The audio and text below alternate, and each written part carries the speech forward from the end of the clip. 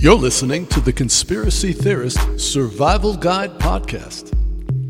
Hey, if your journey down the proverbial rabbit hole has cost you friends and family, or maybe it's just convinced your loved ones that you're a little bit crazy, this podcast is for you.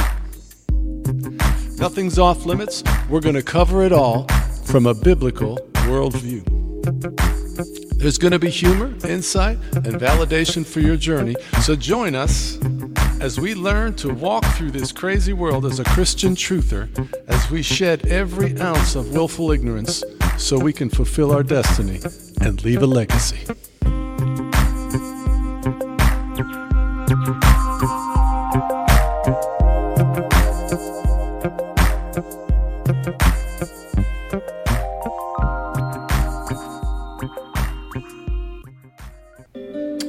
Well, welcome everyone. This is John. You people are my people. I'm going to be your host today. This is the Conspiracy Theorist Survival Guide podcast, if you can believe such a thing. The title of my talk today is Why I Got Up and Walked Out of the Church. Now, before you go judging me, the party line in the church official is, are you in a local church? That's a good thing. You don't want to be out there on your own. Hebrews 10, though, is not a commandment. It says, let us encourage one another, not forsaking the gathering together with saints. So fellowship is not necessarily a building on the corner. But that's not really what I'm going to be talking about today with you. I'm going to be talking about folks that have reluctantly conceded that their Bible, against all orthodoxy, is being supernaturally changed to fulfill end times prophecy. And maybe your spouse sitting next to you not only thinks you're nuts for believing that, but has forbidden you to bring it up. So now you're sitting in church next to her, and the pastor is engaged in a spectacle from the pulpit where he's reading from the same Bible you have. Let's say it's a King James only church like I was in. And he's reading, the greatest of these is faith, hope, and love. And he says love, but in his Bible and your Bible, it says charity. That's what happened to me.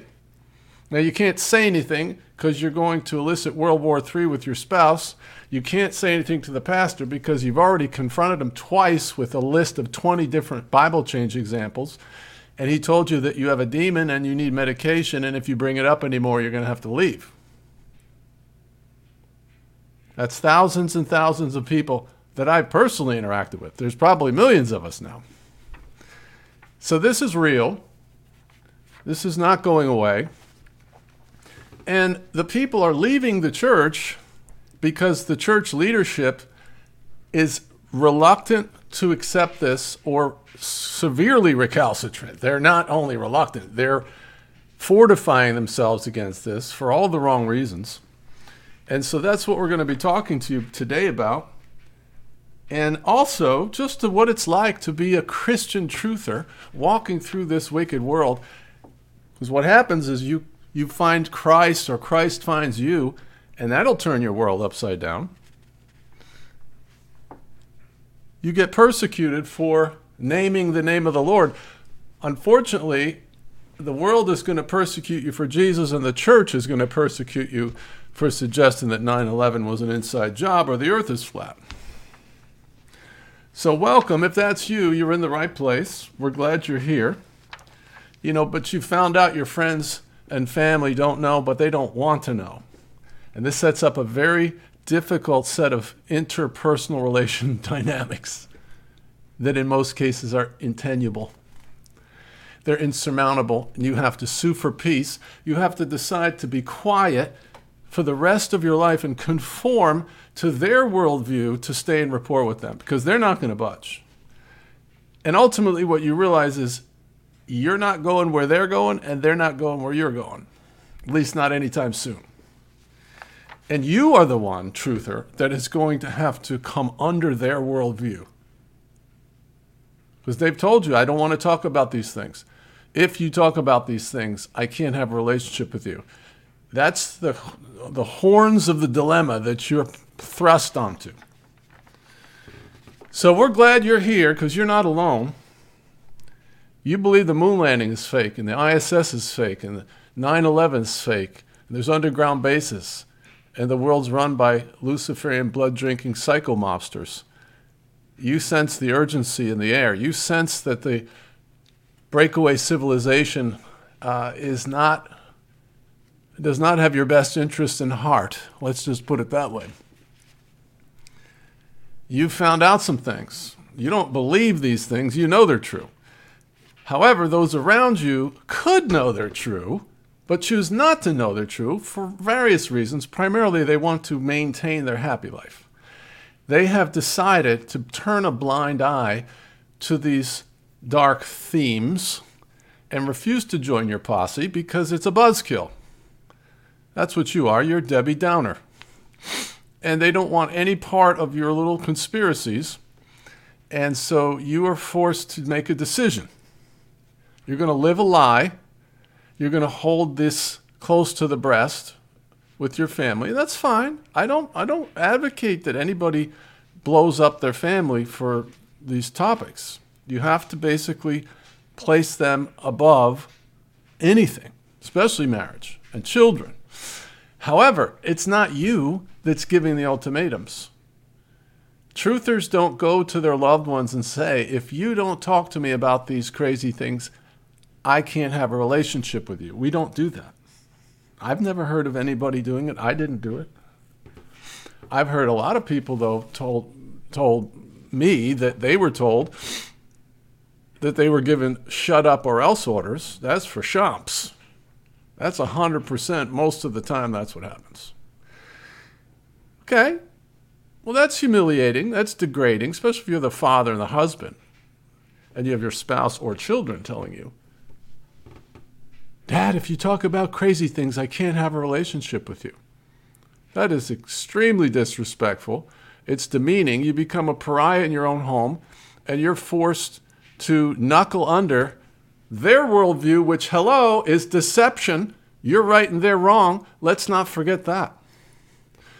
Now, if you're a truther, you know what I'm saying is true. This is not a pity party in our own echo chamber. Now, if you're a normie, you're listening to this, you're going to maybe think I'm bitter or I'm some kind of, on some self-pity path or something. But I've been interacting with thousands of people that have embraced these topics for over almost 7 years now. And I can say with 100% certainty that the response to these unsanctioned topics is universally the same. The Matrix does not treat you well if you start questioning officialdom. The Matrix doesn't treat you well. And so if your family's still in the Truman Show and you decide, I'm not living in the Truman Show anymore, it is not going to go well for you. So that's what Wake Up or Else on YouTube is, wakeuporelse.com, and also over here, we are on this platform talking about the journey of the truther. You can pick up my book, The Conspiracy Theorist Survival Guide. It's 300 pages of validation to give you hope and guidance for this path that you're on, the Christian truther path. All right, and so as is my habit, I'm going to just take a minute and just touch on some of the headlines that we see right now in January, 22nd of January. I call this the Sons of Issachar update. That's from 1 Chronicles 12:32. The Bible describes some men who said they understood the times and knew what Israel should do. So they were aware. They were awake. They understood the geopolitical events of the day. So it's okay to have an opinion on these topics. This is one of the reasons I came over here to this platform, so we can talk about these topics. And what I'm seeing right now is a lot of examples of public figures, sports coaches, boxers, celebrities. I saw Jerry Seinfeld ream out this guy that was asking him all these questions about woke stuff and racism. He just shut him down. The UFC president, Dana White, just obliterated this liberal reporter trying to ask him questions about racism and equality And is he going to put a leash on the fighters when they go to the mic? He was like, I'm not going to dictate what anybody says or believes. So this other boxer was cursing every other word, but he was phenomenal. He just told this one journalist, you are a disease. You are the reason for all the problems in this world. It was powerful, man. And so this is what we've worked for. We have worked for an awakening where people that have a voice start to question officialdom like we have. And what I found, however, is in the truther community, if you begin to express any sentiment of hope to the truther community, that they will very often pounce on you like you're a doofus, like you're going soft and you're just naive and you're not really in the know because the future is nothing but death, destruction, and everybody's a shill. You're losing your edge, John. You're treated like an axe murderer if you try to suggest that there's anybody in any positions of power that have goodwill towards man. Okay? Understand the top echelons of the political system are infiltrated. But what about the middle and lower sections? What about you? What about you and me?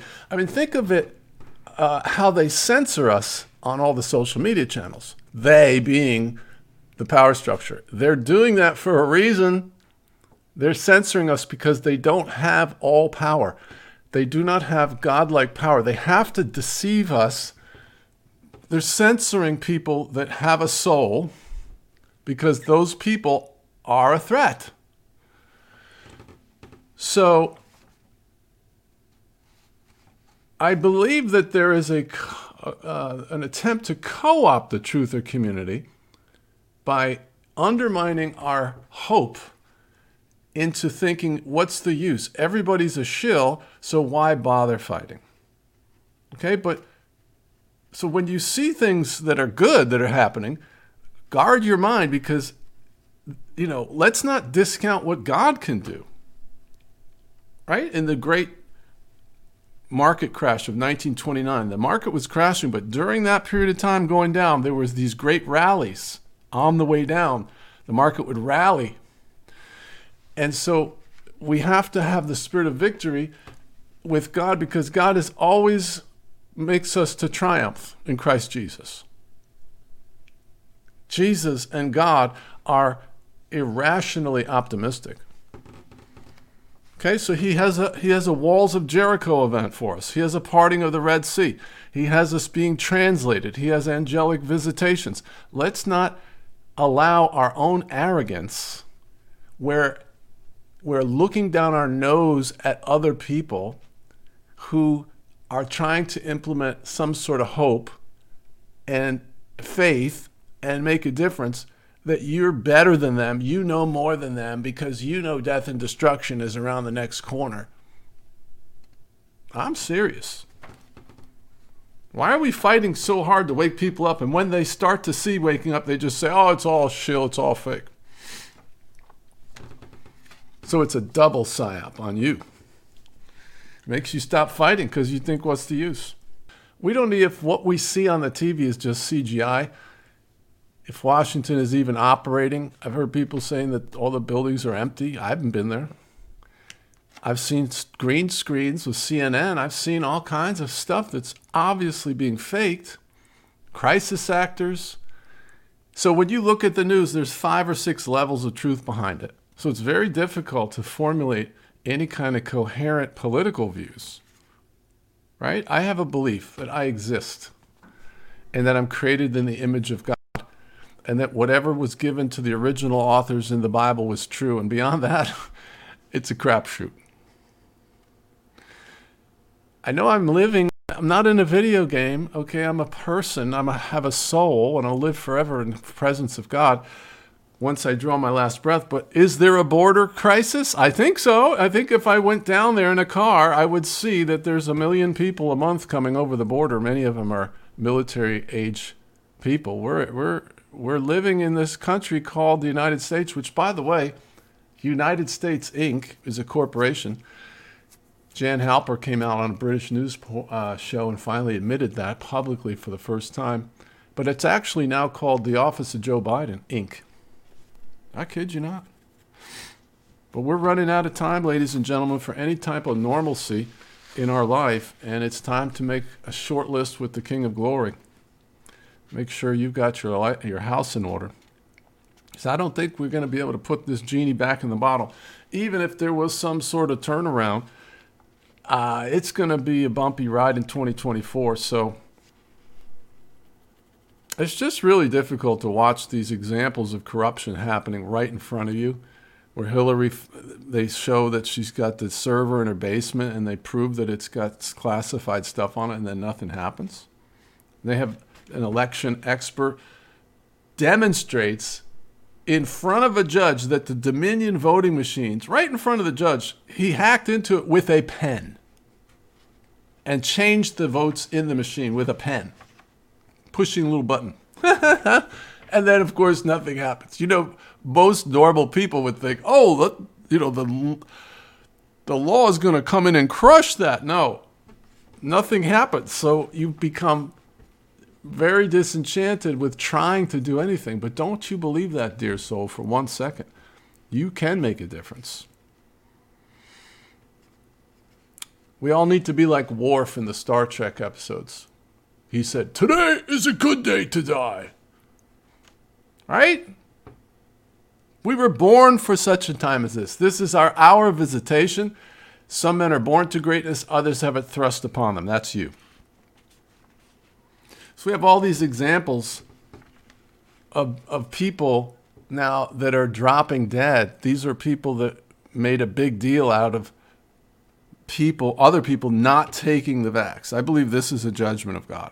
So you have people that are making a big deal, like one of the guys that was really vocal about this one tennis pro. I forget his name. He was not allowed to go to Wimbledon because he refused to take the monkey juice, right? Well, that guy just dropped dead right on TV. I've never seen so many people in my born days dropping dead on the TV. They're carrying soccer players off. High school kids are dying. It was 1 week where 2 18-year-old men died on a basketball court, in high school basketball. They died because they were tricked into injecting themselves with what amounts to an artificially intelligent parasite. It creates prions and it changes your DNA into the Borg. This is a science fiction horror movie that we're in. And it's time for us to acknowledge, which is actually what's happening. So here's some good news. Not only are the people turning on these people at Davos, which is meeting right now, there were people inside of Davos, world leaders, calling out the heads of Davos. Yeah. Oh, it's all a trick to lure us into complacency. Well, what are you spending your time for, podcast creator? Truther, trying to spread truth. And then when these things actually start to have an impact, you just recoil into thinking it's all fake to lure you into complacency or some cockamamie. No, it's working. Press the battle. You got these world leaders going through Africa, like Obama goes over there and he tells all the Africans, you shouldn't be able to have air conditioning. And Prince Charles tells all the people in England, because of their carbon footprint, that they need to stop taking hot showers. Meanwhile, Prince Charles has his own private train, his several private jets and several private helicopters and 3 or 4 palaces, lecturing us on how we shouldn't have a hot shower. I'm like, come on, man. Come on, man. So that's the Sons of Issachar update. I'm going to be doing that at the beginning of every show. This talk here is a retread of a talk I did back in November. And I think it's really helpful to understand the mindset of people that are tribulating over these Bible changes and what it's like to be in the church around people of God when you're the only one that realizes that this is happening. And so take a listen to this, and we'll be back at the end to finish this up. We're all just sojourners in a foreign land. You know, I didn't ask to be born. I just got born into this world. And and then like when I was 23, I found out there was a God. I mean, I knew there was a God, but I didn't know him. And he tapped me on the shoulder, just like a lot of you, and he started me on my journey. And it went on for, a bunch of years, 30 something years, and then boom, I found out the Federal Reserve wasn't federal. That was my entry point. And then I went to reptilian shapeshifters. The alien deception was a big one. I found out that the aliens and the Alpha Centauri and all that was just fallen angels. I didn't know that. A biblical worldview Christian, 30 years, I didn't know aliens were the fallen angels. Can you imagine? So then, of course, 9/11 was a seminal moment. It's like once you're in the truther thing, you guys start to see all kinds of stuff because now you're looking for it. The moon landing was like 5 minutes into that. I was like, this is ridiculous. This is so obvious. Like the lander looks like it was made with curtain rods and tape. There's tape on it. It's supposedly 200 degrees in this day. Come on, man. ISS are on wires. The guys have their helmets and there's bubbles coming out while they're doing a spacewalk. Just it goes on and on. But then, of course, like many of us, we bumped into this Mandela effect thing somewhere along the way. And a lot of us, like me, it was the stuff in pop culture. I didn't know the Bible's changing yet. I found out about Mirror, Mirror on the Wall and whoever, whatever. And then all of a sudden, the Bible's changing. I hear about the Lion and the Lamb. What? And I had actually had a debate with my pastor. The pastor I'm going to talk about tonight on 9/11 for like a month. And he was a staunch official story guy. I mean, he would not budge. And he studied it too, which is pretty unbelievable. He was studying it diligently and still coming to the same conclusion. That was probably the most profound example of willful ignorance I ever saw in my life. So this guy is smart. I mean, this godly guy, just full of God, researching 9/11. But what it is they research from the debunked side only. I mean, they probably watch Loose Change and stuff, but ultimately, it's just you have this extreme bias, and you can't open up your heart and mind. Like people really need to just stop and go, okay, Lord, if this is real, I ask you to show me. I don't think they ever do anything like that.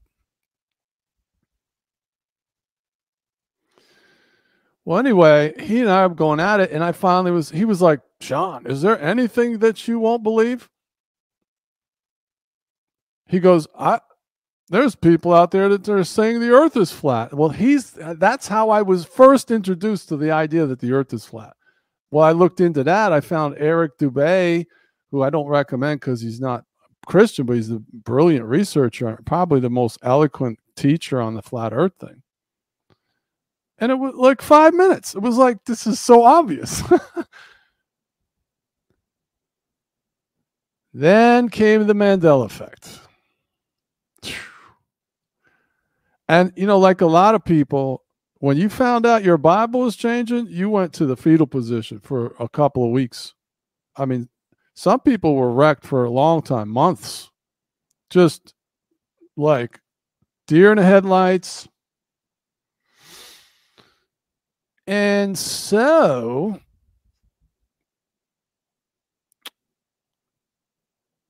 you try to approach them, and what happens.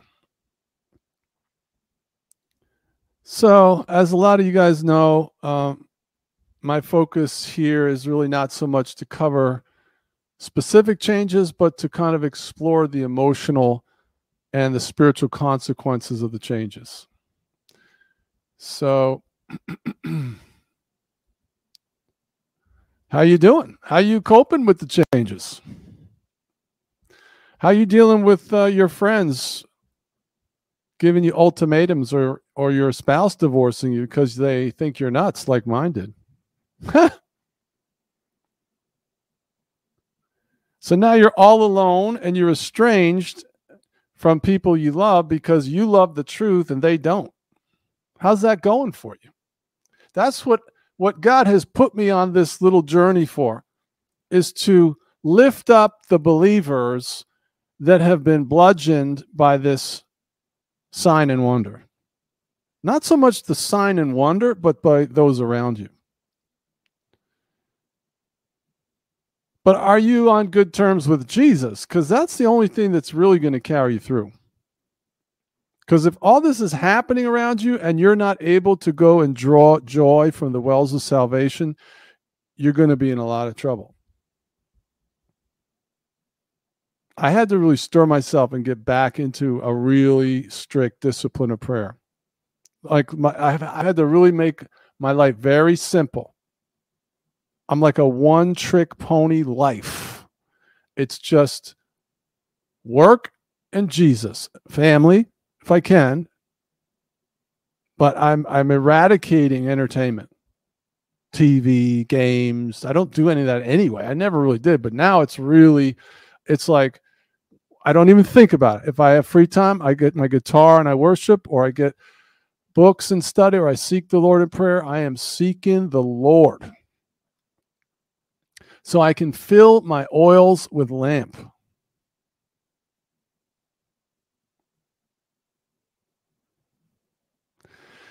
And, because when Jesus's default position, if you've gotten off track, is return to your first love.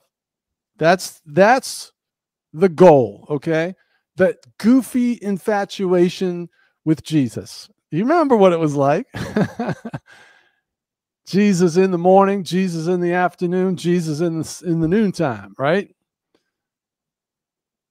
So God wants us to get back and so if your focus is the secret place where you're in communion, your hobby is Jesus, if your entertainment is Jesus, if your passion is Jesus, everything else will take care of itself. Really, the whole duty of man is to enjoy God, being happy, being filled with joy. That's how God wants us. And all of this stuff that we traffic in can really drag you down into a melancholy state. And that is not the will of God for our lives.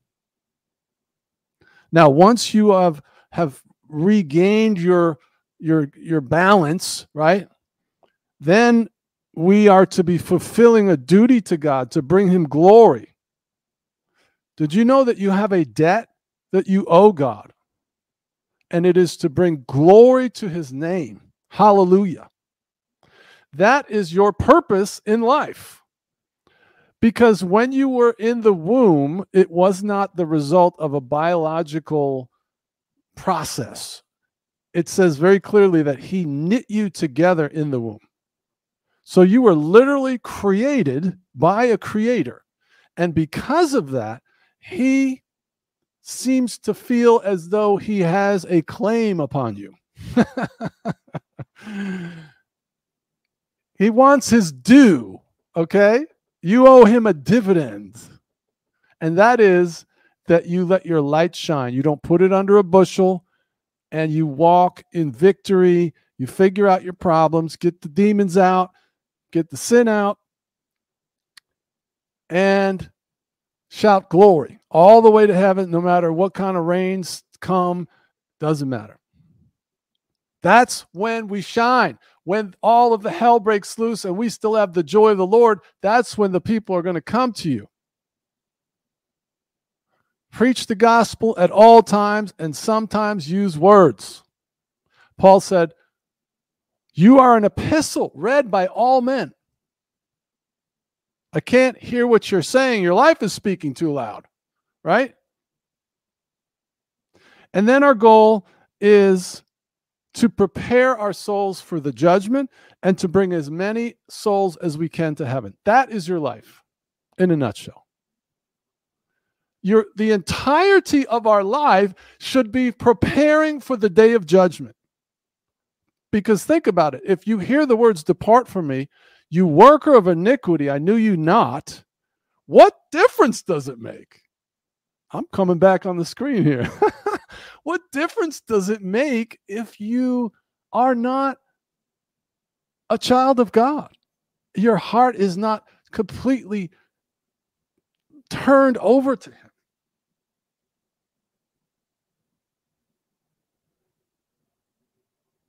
There is nothing else but the great and terrible day for a man or a woman's soul. That's it. We are to prepare as Noah did for 120 years to prepare for the flood of death. Every night, self-examination. Lord, have I offended you in any way? Is there anyone I need to reconcile with? I'll tell you a story. When I was with Dave Wilkerson in New York, he went to Germany one time and he visited with these nuns, the nuns of Darmstadt, Germany. And these nuns were so full of the Holy Ghost, even though they were nuns. I know Catholics, all that. But these ladies knew the Lord, okay? And their thing was repentance. They would repent about everything. He said they would, Sister Jones, I just wanted to come and ask you to forgive me because yesterday when we were at the lunch service, I noticed that one of the locks of your hair was out of alignment, and I felt an unkindness towards you because I felt that you were undisciplined, and I wanted you to forgive me. Okay? What are we allowing to fester in our hearts? Like really grievous stuff. I hate that person. I can't stand that person. No, you're not allowed to hate people. You are not allowed to hate anybody. Do you understand? I saw this couple, and this guy abducted their daughter, took her away, and raped and tortured her over a long period of time, and they finally caught him, and she was dead. And then they get to allocute at the end, and they came up, and they were believers. And this was 20 years ago. I still remember it. And they went like this. Sir, we believe that you need to go to prison so that you don't hurt anybody else. But we want you to know that what you did hurt us very much, but we forgive you completely. Because I've seen the other one where the people get up there, I hope you rot in hell, you blankety. That's the normal thing to do, right? But these people knew the royal law of love. James said to the degree that you forgive, you'll be forgiven. Jesus said the same thing. If you do not forgive your brother from your heart, neither will your heavenly Father forgive you. Let me say that again. If you do not forgive your brother from your heart, that's anybody. These people had their daughter taken from them in the most horrible possible way. So if anybody felt justified in having unforgiveness, it would be them, and they chose to forgive. Praise the Lord. I don't know who that was for, but there you go. So a lot of folks are really wrestling with this Bible change thing, though. I mean, it's been infiltrated. And then how are you coping with this? How are you dealing with the fact that the Bible has been infiltrated and most everybody around you can't see that and doesn't want to see it? And they don't want you to see it. And then if you insist on seeing it, they don't even want you anymore as a friend. How's that going for you? The last one is like you live in a fortress in the 1600s. And you see the enemy that has covertly breached the walls of the city, and no one in the city knows it, and you're trying to warn them, and they don't believe you. That's our life. How would that make you feel? Think you might take you and yours out the back gate? Like, hey, if you people are going to be so suicidal and you don't even want to look into the fact that the Huns are at the front gate, I'm out of here because your stupidity is going to get me killed.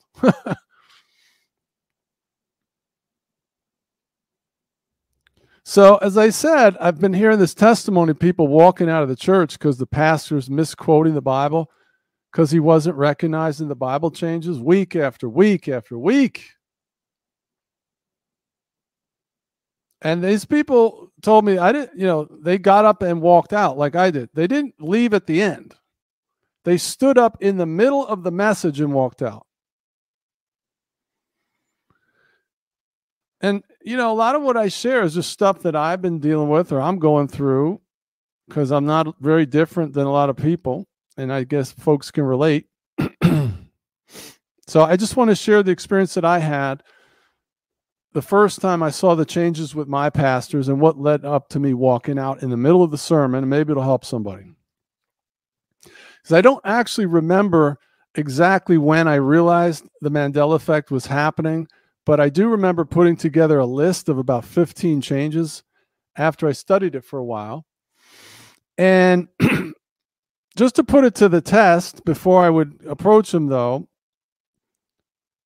I went up to the assistant pastor, and I was like, hey, Pastor Dan, in your memory, who laid down with the lamb? I didn't know what to expect. And he was like, oh, the lion. Like, duh. So then I asked the pastor the same question later that day. He said the exact same thing. And the pastor looked at me kind of inquisitively. He figured something was up. So I didn't show them the actual answer, like, we'll go to Isaiah 11. I didn't do that. But once I had my little list, I asked for a meeting with both of them.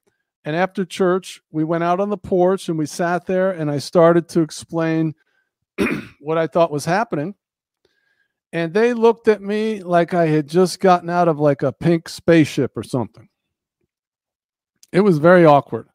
But I pressed through. I started to give them examples where I would ask them to fill in the blanks, like take the quiz.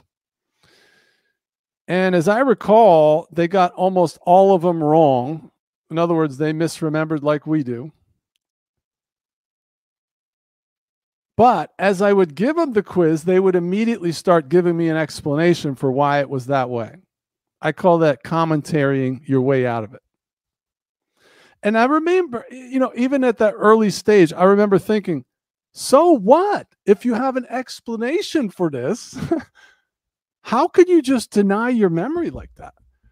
You're getting these all wrong every time. Doesn't that register with you? Doesn't that mean anything to you? I mean, it's just such a blow off. Like, what's the matter with you people? Have you lost your marbles or something? It's worse than being blind, though, because they know it's wrong. You can see it in their expression. So they've really, my takeaway was they would crossed over to something more of a liar than just blind. But I decided to give them the benefit of the doubt on this first meeting. But the way this meeting went was a real problem for me.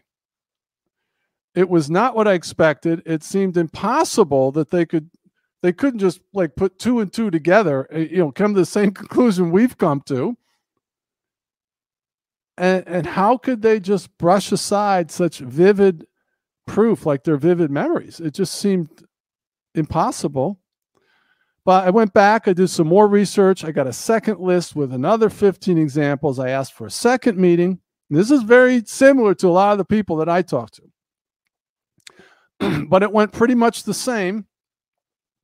I'd give them the scriptures, they'd get it wrong, then they'd explain it away. But this time, there was a little bit more sarcasm and exasperation in their voice. They were, trying to be respectful of me because I was like the worship leader at this church. I wasn't like just, somebody attending the church. I was in leadership. if you could call it that, whatever. I was participating. And they also, though, began at this point expressing like their concern about me, right? We're concerned about you, John. What's going on? Like, they're concerned about my soul and my mind, and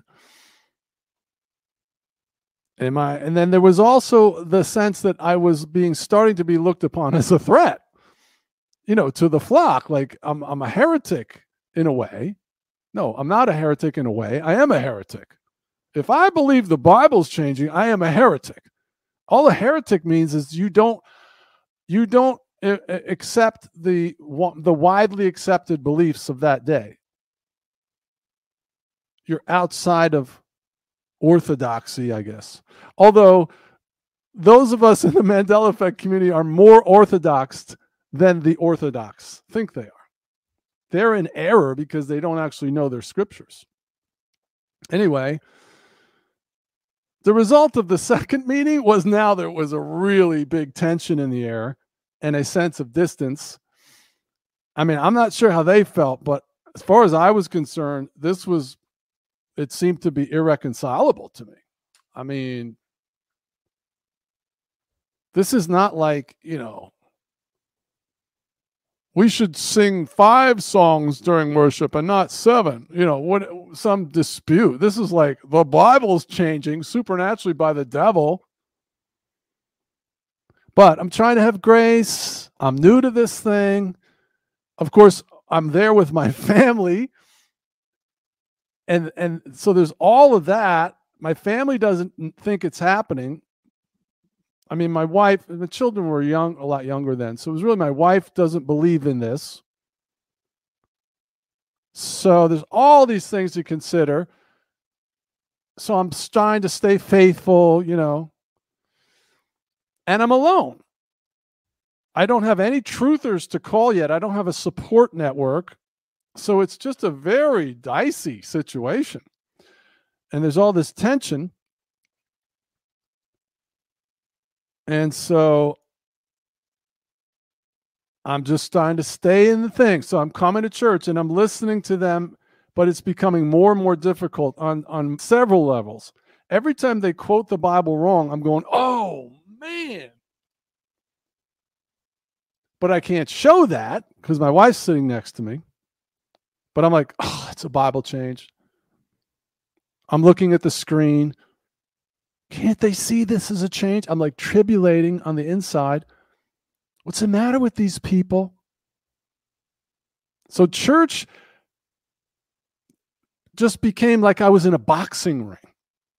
It was getting hammered. Going to church was like getting hammered in a boxing ring. It was awful. It was just, why can I see and these people can't see? Hello, McFly. It's like, what is going on? Church became this really twisted experience where suddenly I felt like a total outsider. This is my church family, and now I'm totally an outsider. I'm no longer a part of this family or this body. I became hyper vigilant.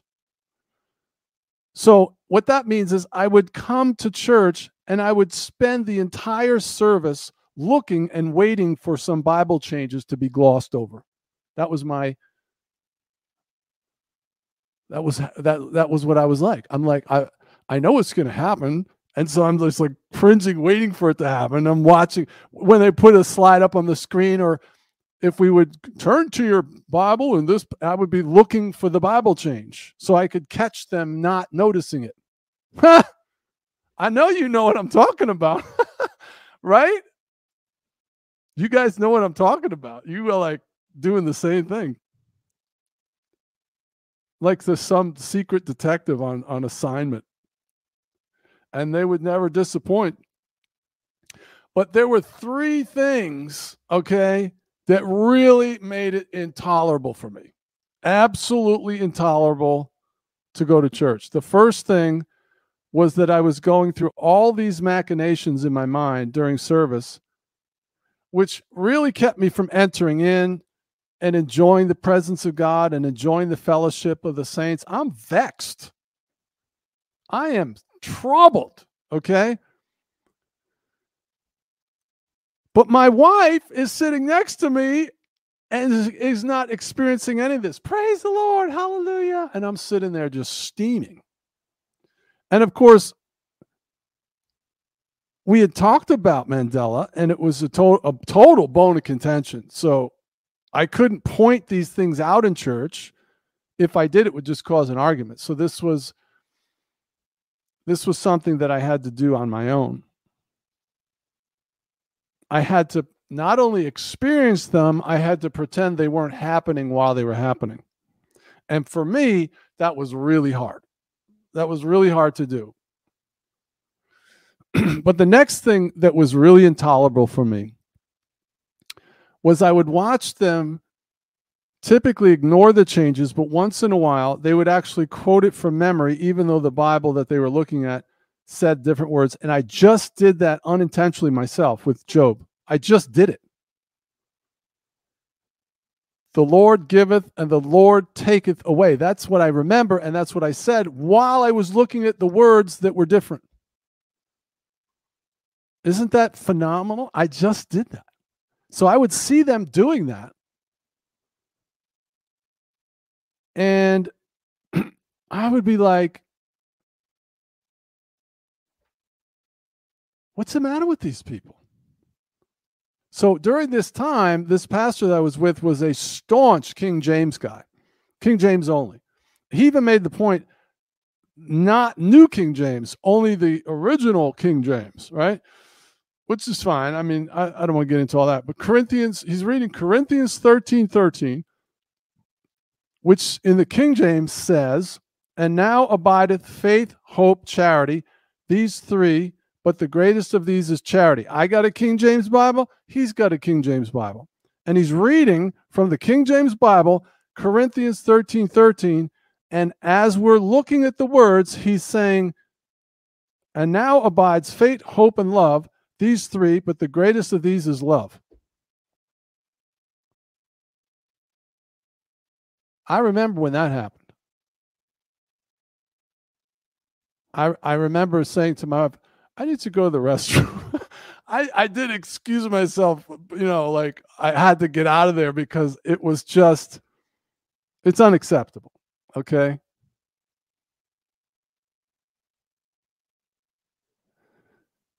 I was so shocked and disappointed, and I had to hold all this inside me and not even make any facial expressions or anything that this was taking place. And then the other thing that began happening, which for me was unbearable to watch, was what I call the common misconception speech. It's a common misconception that Jesus was born in a manger, in a barn. Because the Bible teaches he was born in a house. I remember sitting there. We were actually visiting another church that Sunday. And I guess it was Christmas. And the guy gets to the nativity thing and he starts into the it's a common misconception speech. And I'll probably get people that'll post on this trying to defend the fact that, Herod didn't come for 2 years later. Whatever your reasoning is, I don't care, because every single front lawn, every municipality, every table in every Christian home has a nativity scene on it, yet it never happened. It never existed. Jesus was never born in a manger in a barn. It was in a house. But we all have these nativity scenes. I mean, really? So one time when they were doing this, as they started to talk about it, I leaned over to my wife and I said, honey, this is an example of the Mandela effect. And she got really mad. So I could never do that again. It was totally off limits. And so I had to endure this alone. And so I not only had to watch them quote things like Jacob wrestled with a man, but then I would have to listen to them give this explanation about how a lot of people have the misconception that Jacob wrestled with an angel. And that really was the tipping point for me. Because now I'm witnessing them teaching false doctrine. And I began to see how diabolical this was. And it really raised the level of concern and alarm to a whole nother level. But one of the other challenges that it created was this sense of disrespect that it created in me because of this, because this is happening. The guy at the front of the room is telling everyone that it's a common misconception that people think Moses threw down the staff, but it was actually Aaron, whatever. I kept hearing these, it's a common misconception speeches about Mandela effect changes. And see, this was where it really got to me. My wife knows I think it's a Mandela effect. She's sitting next to me, nodding and saying amen to the guy at the front of the room, trying to explain away the Mandela effect. You follow me? I'm at odds with my wife over this. She thinks I'm nuts and it's not happening. I think it's happening. And now the guy at the front of the room is basically, in his own ignorance, he's defending the blindness. He's trying to make excuses about these Mandela effects, not knowing what he's talking about. And my wife is eating it up. That was really degrading. It was humiliating. And I just had to suck it up. Just be there. Just be there for my family. Be there for God. But see, the pastor was justifying the changes from the pulpit, and he was driving a wedge between me and my wife, and he didn't even know it. What if the pastor saw the changes and he was defending the truth? Maybe I'd still be married. I know that's a long shot.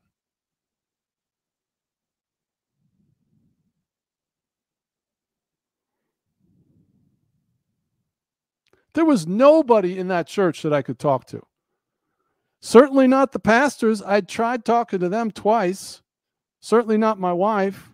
That was instant World War III. I took 3 passes at other people in the church, and they basically just patted me on the head and said, "That's nice, dear. So how was your weekend?" So I got that message loud and clear. So all of these things taken together began to build up every Sunday, build up in me. My wife has no clue. She's just sitting there praising the Lord. I'm like, really, dude? Really? That makes it even worse when you're the only one tribulating over this in church. Nobody notices there's a fox in the hen house. Hello, there's a Trojan horse just dragged into the sanctuary. You don't notice the devil's filthy fingers all up in your Bible. But it's worse because you told the guy at the front of the room what was happening twice, and he blew you off like some newbie nobody that was a troublemaker in his church, and he just went right on with his Jesus as usual program. And you're sitting there thinking, like, what planet am I on? I mean, what? These people are smart, godly people. So that's working in the back of your mind, that you've been brushed aside, and they just keep right on quoting the scriptures wrong and read them wrong and reinterpret them wrong real time and then post them on the screen wrong. And you're just getting bludgeoned, and you just have to smile and pretend nothing is happening. That's our journey. But see, if you're on this transmission, you're probably listening, you can't go along because you're an alpha type. That's how God made you. You are an alpha type, which means you see something and you're like a bulldog. You bite into it and you just don't let go. In this case, it's the truth you've bitten into. So I'm sitting there trying to be faithful, right? Hebrews tells us, do not forsake the gathering together of the saints. I know. Let's not unpack that. I understand, but we all have this. We were all indoctrinated into the sense that if you're a Christian, you'll be in church on Sunday. So I'm trying to be faithful to my family, go to church, and I'm sitting there one day, and all this has been building up and building up. And so the assistant pastor's preaching, godly guy, love the guy. And he quotes James. Okay, here's the passage at the top of your screen here, as it is right now in the King James Bible. But whoso looketh into the perfect law of liberty and continueth therein, he being not a forgetful hearer, but a doer of the work, this man shall be blessed in his deed. So he says work instead of word, and I look at him, and I'm expecting him to go, hey, wait, that's not right. But there's nothing. He just keeps right on going. Then I look over at the other assistant pastor, and he's just nodding and bobbing, right? Praising the Lord. Then I look at the senior pastor. He's just praising the Lord. Nobody's saying, Brother Dave, I think you misquoted that, brother. Nobody's like rustling through their Bible saying, wait, what translation is he using? Or nothing. He being not a forgetful hearer, but a doer of the work. The whole thing is about being a doer of the word. And I'm thinking, are these people zombies? Are they pretenders? Are they blind? Now you can lay on top of that liars or villains, conspirators, because I told them, I gave them examples in 2 different meetings. So now this is happening and they know it, and they're still not saying anything. All this is going through my mind. And finally, I turned to my wife and I said, I've got to go. I've got to go. I'm sorry. I'll see you at home. And I stood up and I walked out of my church. I left my wife and my 4 kids with her. And you know what I did? I went home. At that point, I finally figured out there was such a thing as residual evidence. So I put this passage, or this last part of it, in quotes. And you can't really do this much anymore. AI has cleaned up its act. It's harder to find residual now. Back then, you could find residual a lot easier. But I went and Googled this, and I found this quote from a prayer journal from like the 1890s. Okay? And it's they used like a funny F. It looks like an F, but it's an S. So that's not a Mandela effect. But as you can see, it says here up top, but a doer of the work, and down here, but a doer of the word. That is the original message that God gave us. That's the original autograph. That's the eternal word of God that's immutable, that's written on our hearts. The word of God is forever settled in heaven. The scriptures, however, are not forever settled in heaven. The word of God cannot change. The scriptures, however, can change, because there they are, changed, right in front of your face. I don't know what this is that I'm looking at. It's some artifact from another time stream or another universe or another consciousness. It's not an implanted thought. Well, there it is.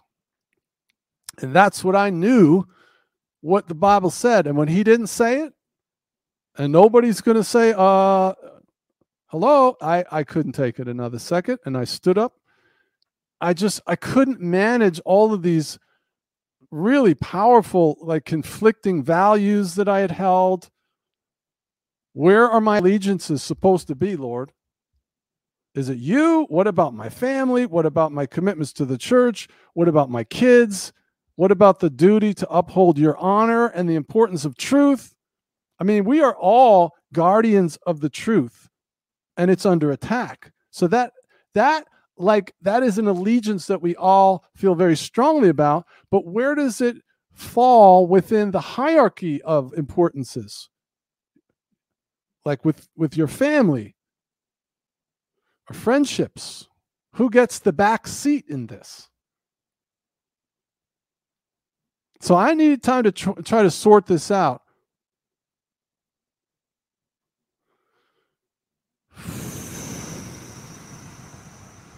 I left there. And I just was very alone. That's what I remember feeling. Right? If you've ever done this, just put it in the chat. If you're here and you stood up and you walked out of the church, just put something in the chat like, yeah, I did that. Or I don't know, whatever you want.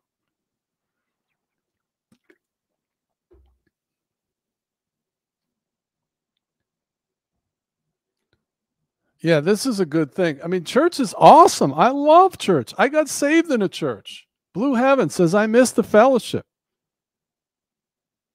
I miss church.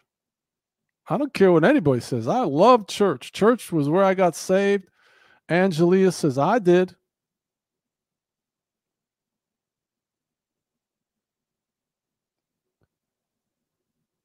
Chrissy said, I did. DJ left the church. I mean, we're not dissing on church. We're not anti-church. We're not anti,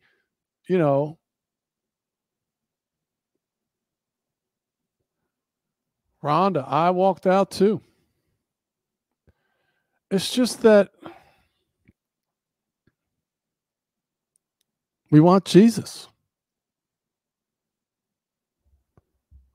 Now, since that time,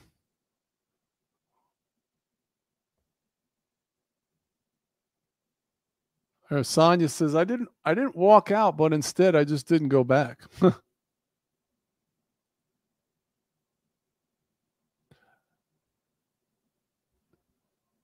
J-Dub, I only left the building, not the church. Amen. Sherry says, this is the church.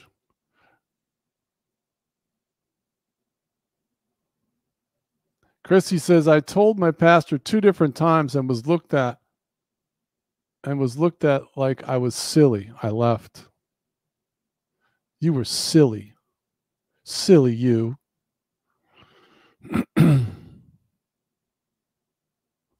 So my wife was not happy, though, when I left. She felt like I had abandoned my family. And I mean, I guess I can relate.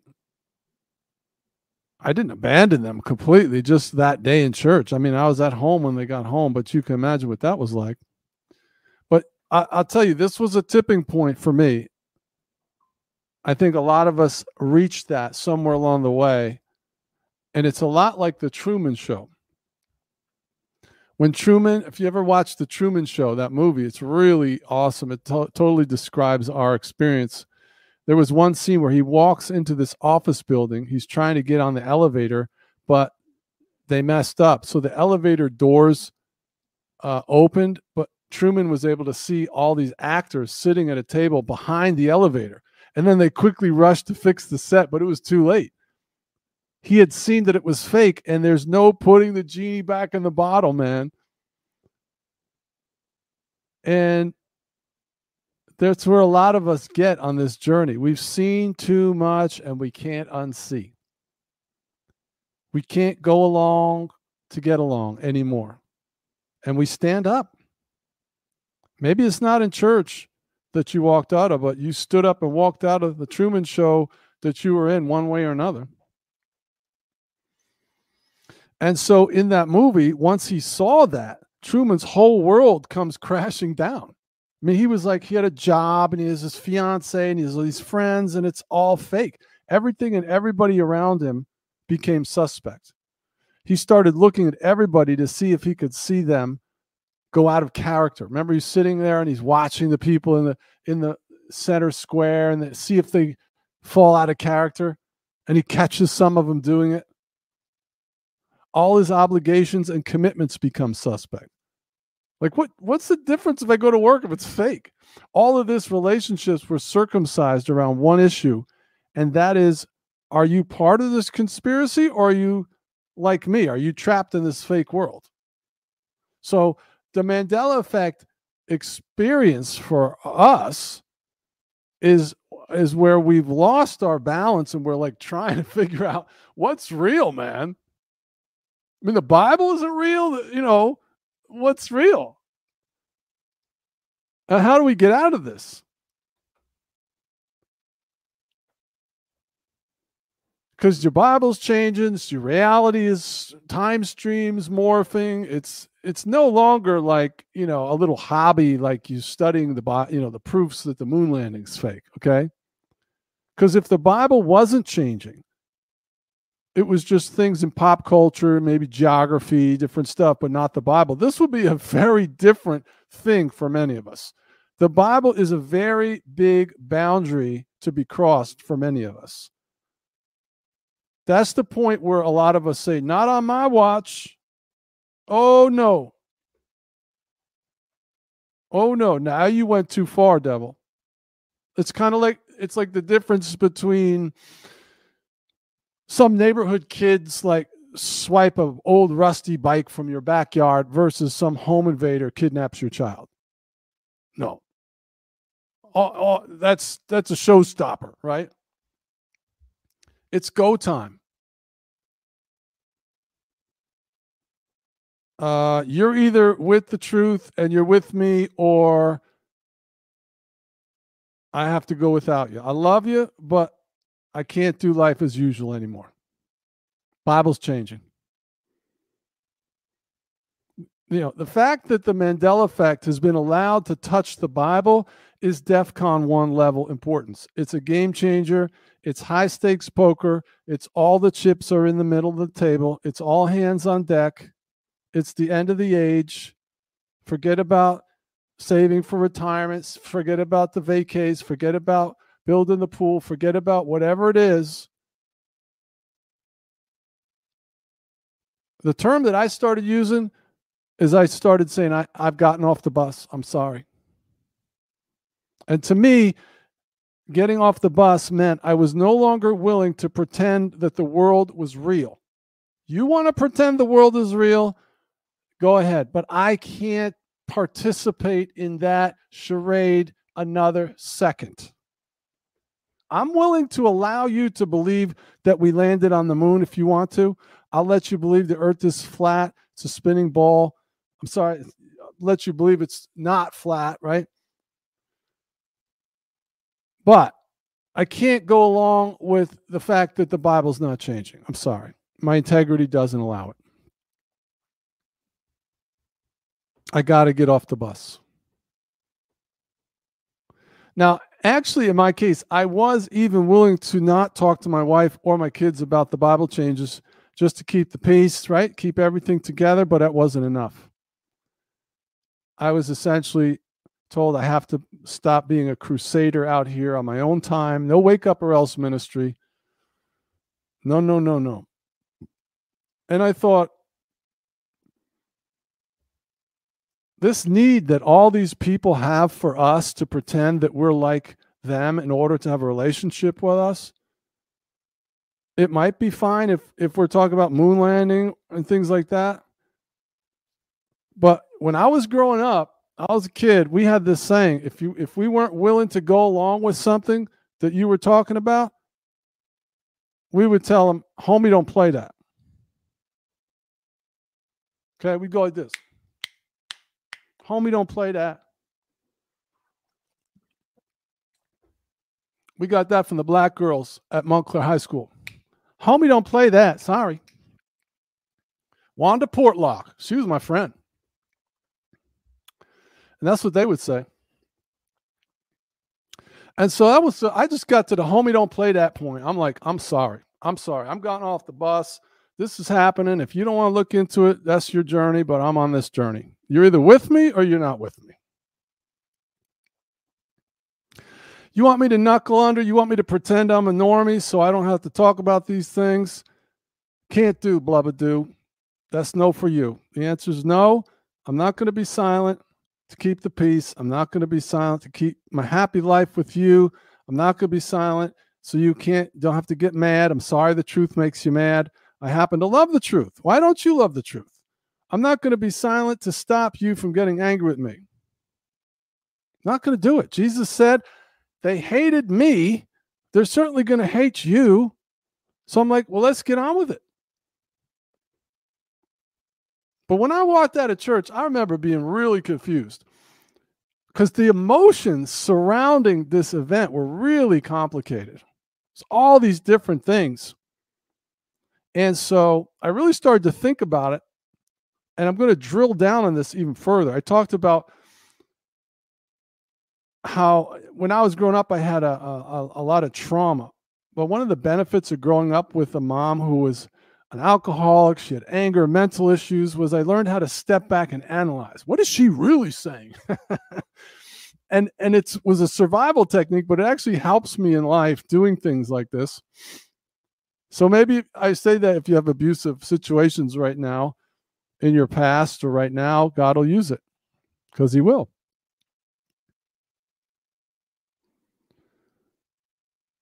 So what is it about all this that really just runs us off the rails? Well, the first thing I recognized is the reason we can't go along with the charade anymore, we have to get off the bus, is the Bible is really, really, really important.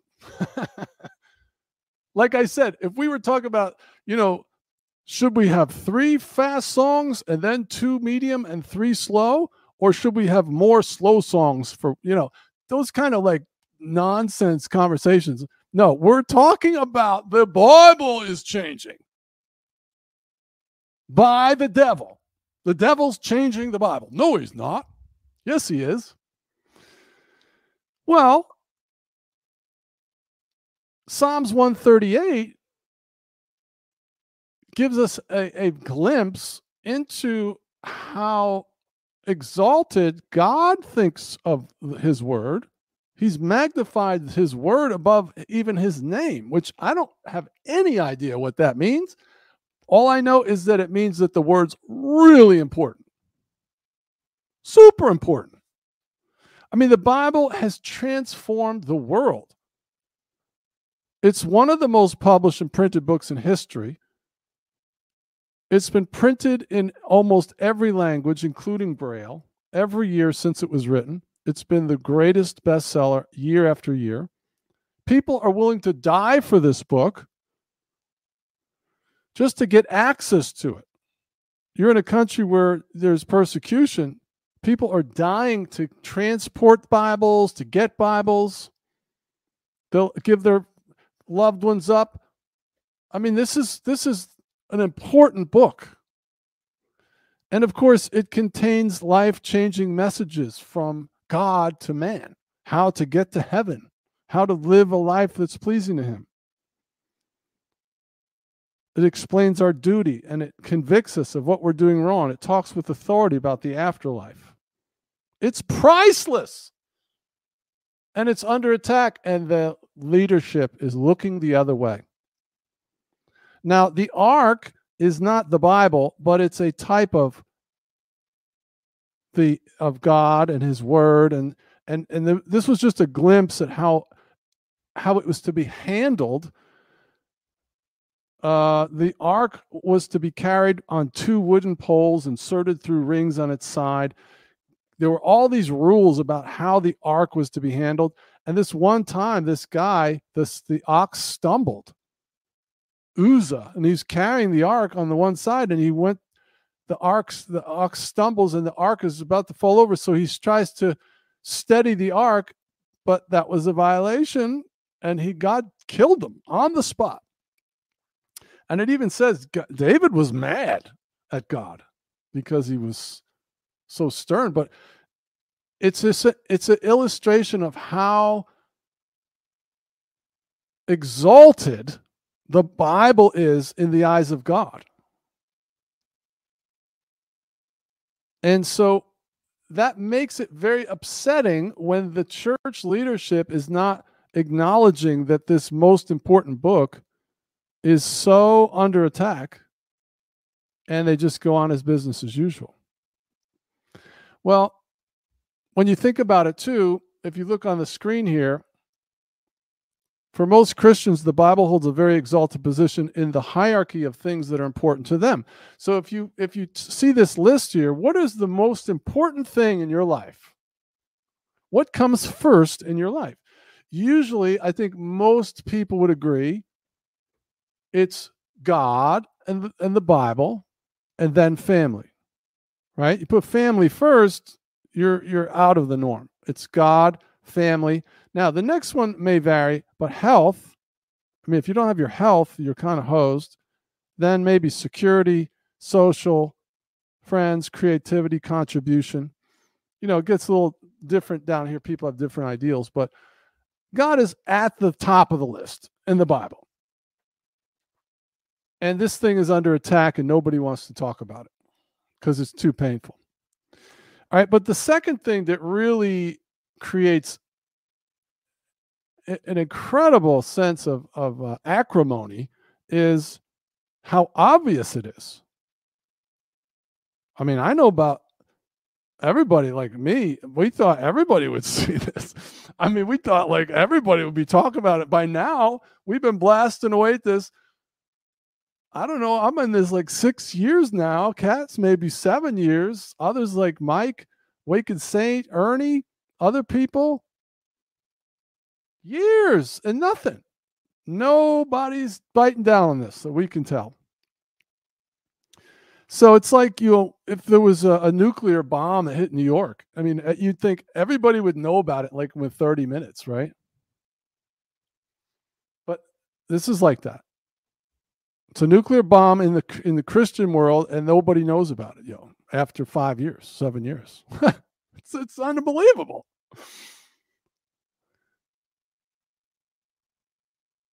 So that kind of rubs you the wrong way. Because you expect the people who are given charge over men's souls would be the first ones to notice that the Bible has been changed. But much to your surprise, the church leaders are not only not aware of it, they are the most difficult to talk to about it.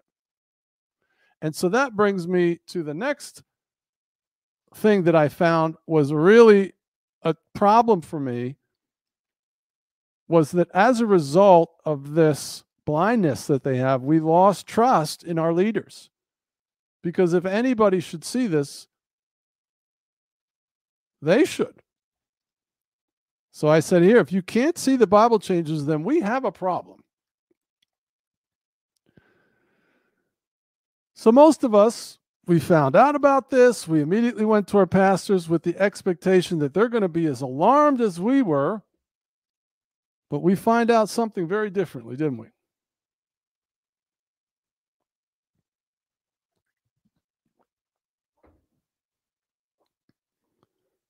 I mean, you picture that they're going to receive what you have to say. And then together, you're going to find comfort together and get through this and plot a course with what God wants you to do. Well, unfortunately, we found out something very different. You find a church leader that is unreceptive. They're often dismissive. They're very cynical a lot of times.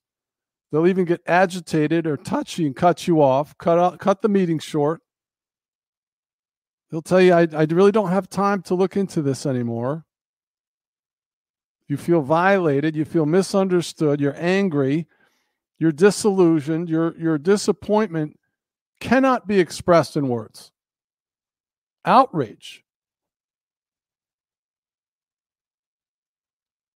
How could little old you see this and the supposed man of God or woman of God not see it?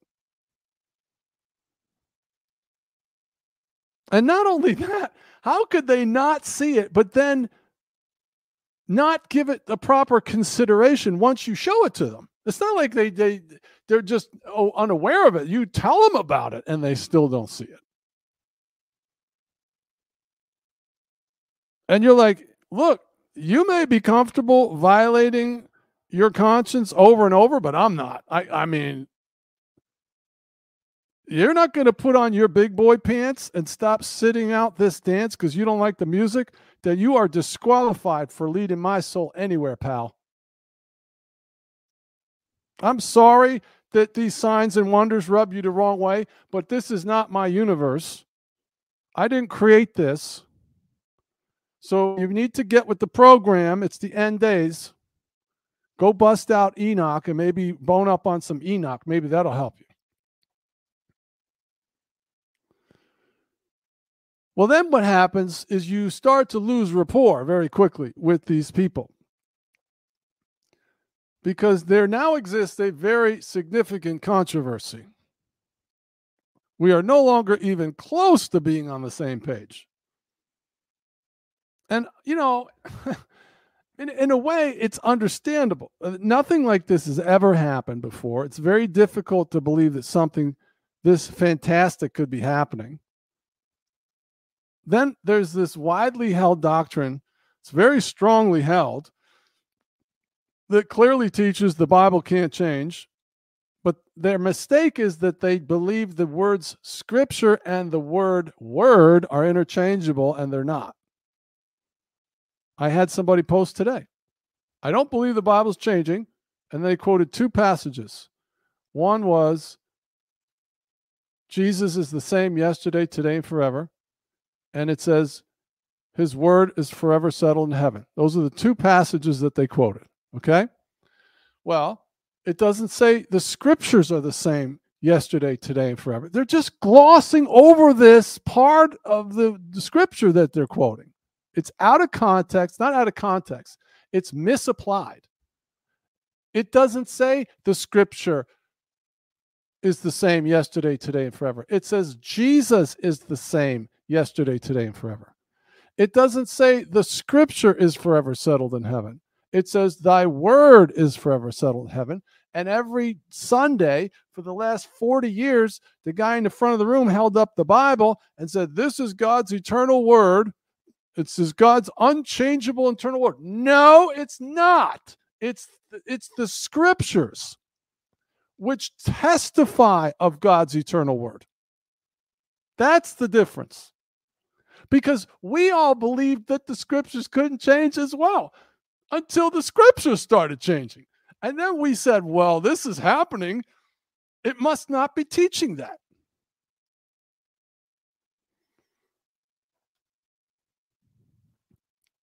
And so these masters of illusion have done this phenomenal job at hiding these things in plain sight.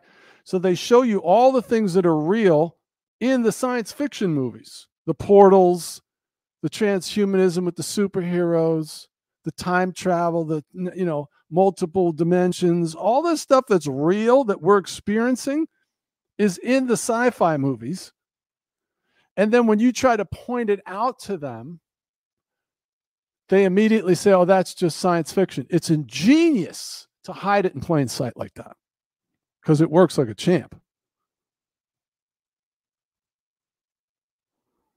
And then in the same way, anything that is real that challenges the official story is lumped into a category called conspiracy theories.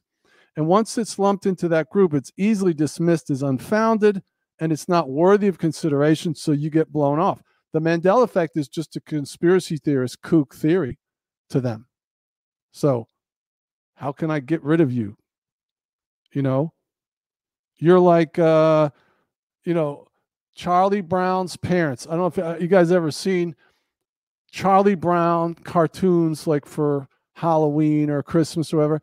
And it's all just the kids. But whenever their parents come on, they don't come on the screen, and all you hear them when the parents talk is wah wah wah wah wah wah wah wah wah wah wah wah wah wah wah wah. That's how the parents talk. That's you. That's you talking to your pastor. You sound like this to them. Wah wah wah wah wah wah wah wah wah wah. You're talking nonsense. You're a conspiracy theorist kook trafficking in the dark corners of the internet on the fringe of society.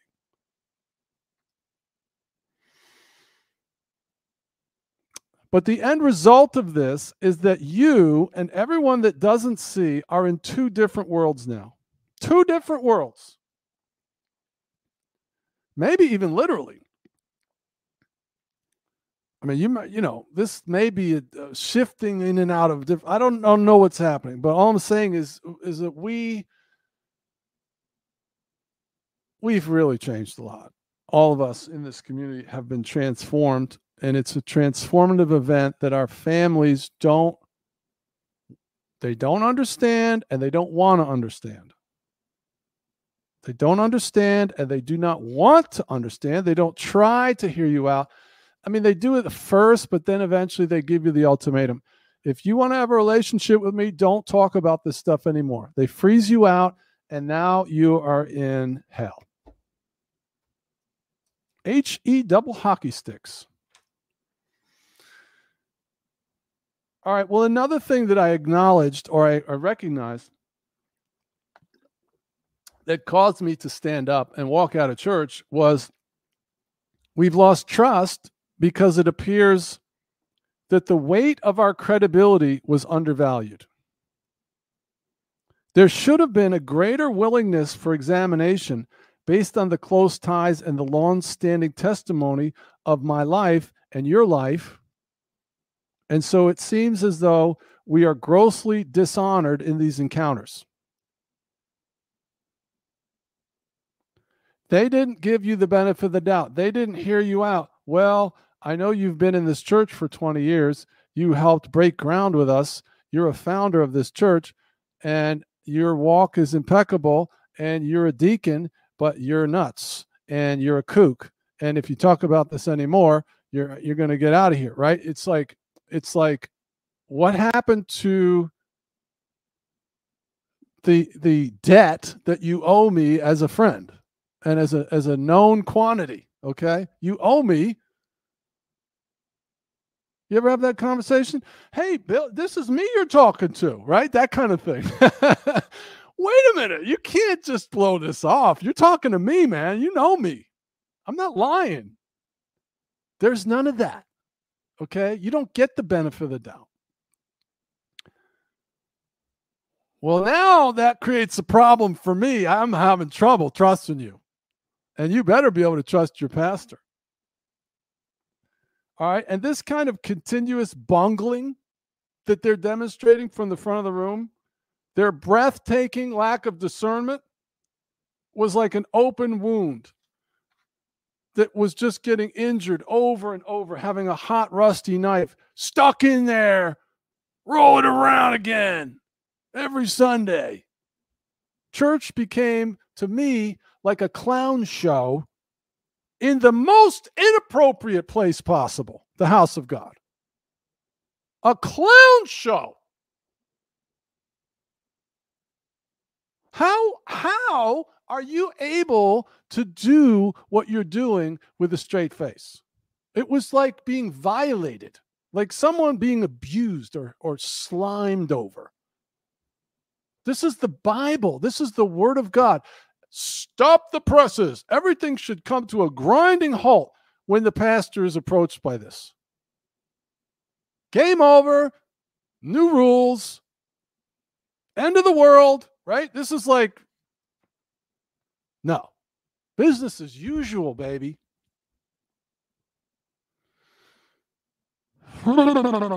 Can't do, blah, blah, do. That's what we used to say. Homie, don't play this. I'm sorry. But this is not happening. Okay. If you're going to persist in going on with this thing you're going with, I'm out of here. Okay. Because the next thing that hit me like a 2x4 was pastors are supposed to protect the flock, not look the other way. See this guy on the phone here and his wife is all in a panic. This is you right here. The lady is you. And this is your pastor. La-di-da, da-di-da-da. Let's read from our King James Bible. You know, that's full of grammatical errors, like it was written by a fifth grader. But it's always been that way. But see, you've got a zeal for God's house and this strong sense of duty to protect God's honor forced to confrontation with the church leader. Because they are displaying a reckless disregard for the duties of their office to protect the sheep. You've got more integrity than him. And you're like, are you going to step up and be a shepherd, or are you just a hireling? Because if you're a hireling, I gotta move on. You have crossed the threshold. Okay? I don't expect you to walk in sinless perfection, Pastor, but if you're a hatchet murderer, I gotta go. I can't give you what you deserve, which is my allegiance. Okay? If you're going to pretend that this is not happening for whatever reason, I don't even care anymore. Okay? Because this is the last stop this next one. After a period of time, the reasons for their blindness became irrelevant because the result was the same. I realized that I was now aligning myself with church leaders that were engaged in the deception of the souls of men, whether they knew it or not. It no longer mattered to me. I tried warning them, but I was dismissed. And as a result, if I stay, I now feel that I am an accomplice. I am complicit with this conspiracy to seduce God's people into a one-world religion and the worship of the Antichrist. Because their unexplainable blindness pushed them into a new category in my mind. They went from a category of extreme respect and admiration to something more akin to a villain. Now, you may suggest that I'm being overdramatic, but as I mentioned, the Bible is the most important thing in all of our lives and in the kingdom of heaven, and it is under an extreme attack, which is going past the notice of the majority of the body of Christ. So you can't diminish this in any way.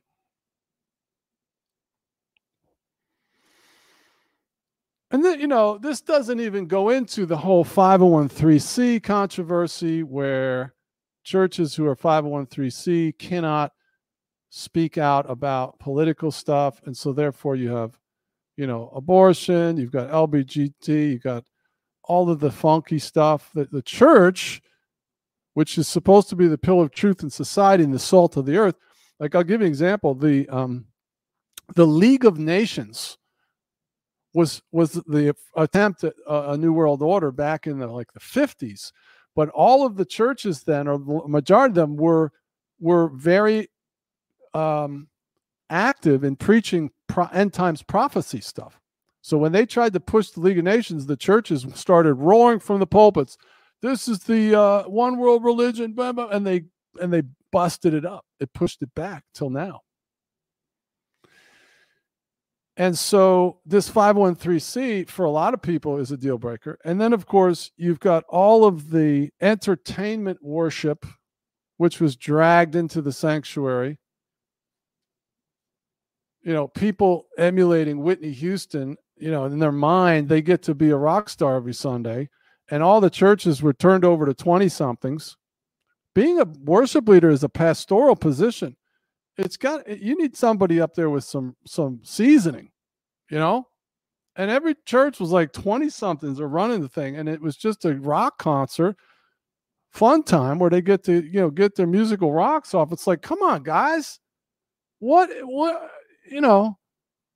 a lot of the music trivializes God to a party scene. Like Toby Mac concert is a party scene, and it just trivializes the great God Jehovah into this dumbed down kind of incantation worship that's just relying on atmospheres instead of doctrine. That's why the hymns are so awesome. It's musically, it's very plain because the focus isn't on the music, it's on the doctrine, and you're swept away by the doctrine like a prayer, right? But a lot of the music now is more akin to witchcraft. It's more akin to trying to stir up an emotional response. And it's not, God is not pleased. And then, a lot of churches have just gamified church. They're making the church lobby into a Starbucks fun center. So everybody saunters into church like 12 minutes late, clutching their latte. Of course, it's got a cup heat protector, and they got their torn jeans, and they come to watch the show. I mean, the church that my family's going to right now, I went one Sunday about 2 months ago, and they literally had smoke machines during the worship. And even while the guy was preaching, the smoke machines are going in the back. I'm like, really?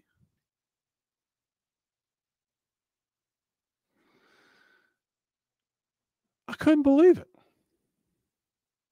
That's what the Catholic Church did. They created all this pomp and circumstance with the mitres and the robes and the big cathedrals because they didn't have the Holy Spirit. And they had to manufacture the awe of God. But God will not share his glory with another. And you can't fake the anointing. You cannot fake the presence of the Holy Spirit. You can go through the motions and you can have great musicianship, but when it comes down to it, God flows through the hearts of people, not their instruments. It's not through the excellence of the musicianship or the beat. It's through hearts that are burning for him. He flows through burning hearts that long for him, long for the secret place. They long for Jesus. That's what Jesus flows through. So, we're told, in as much as possible, be at peace with all men. So, I'm not in any way suggesting that you jump out of anything. Church, family, anything. You have to follow the leading of the Lord for yourself and weigh the cost. But I can tell you, for me, I tried as long as I could, but I finally had to choose a side. And you're basically going to offend either man or God. You have to pick one. You got to pick one because you can't please them both. So,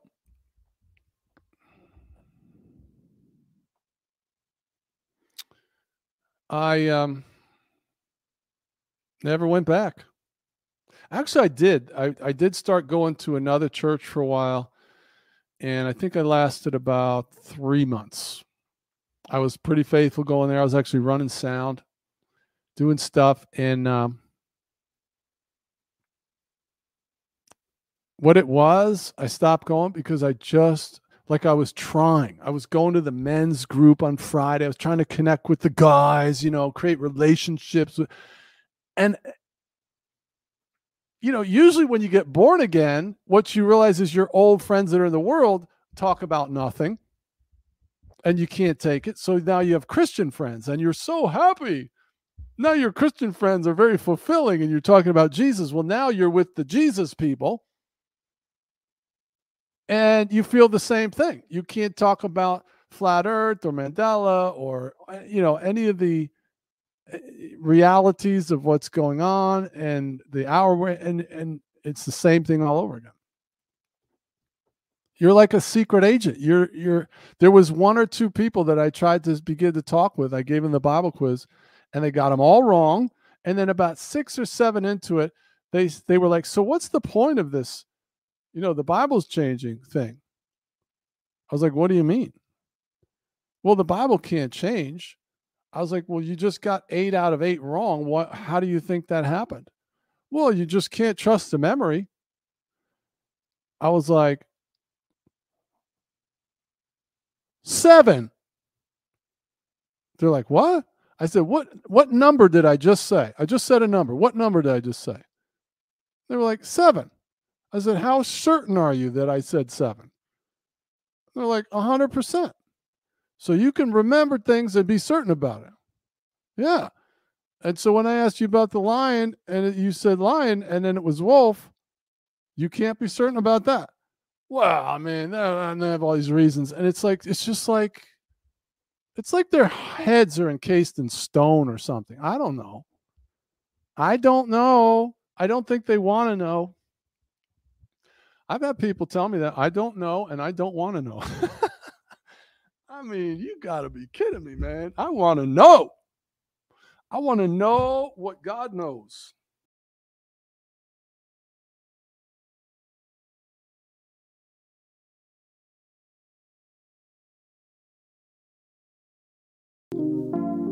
Hey, thanks for listening. We'll be back again next week, Lord willing. And if you'd like to learn more about how to face the inevitable pushback that comes when you start to question the official story, be sure to pick up a copy of the Conspiracy Theorist Survival Guide.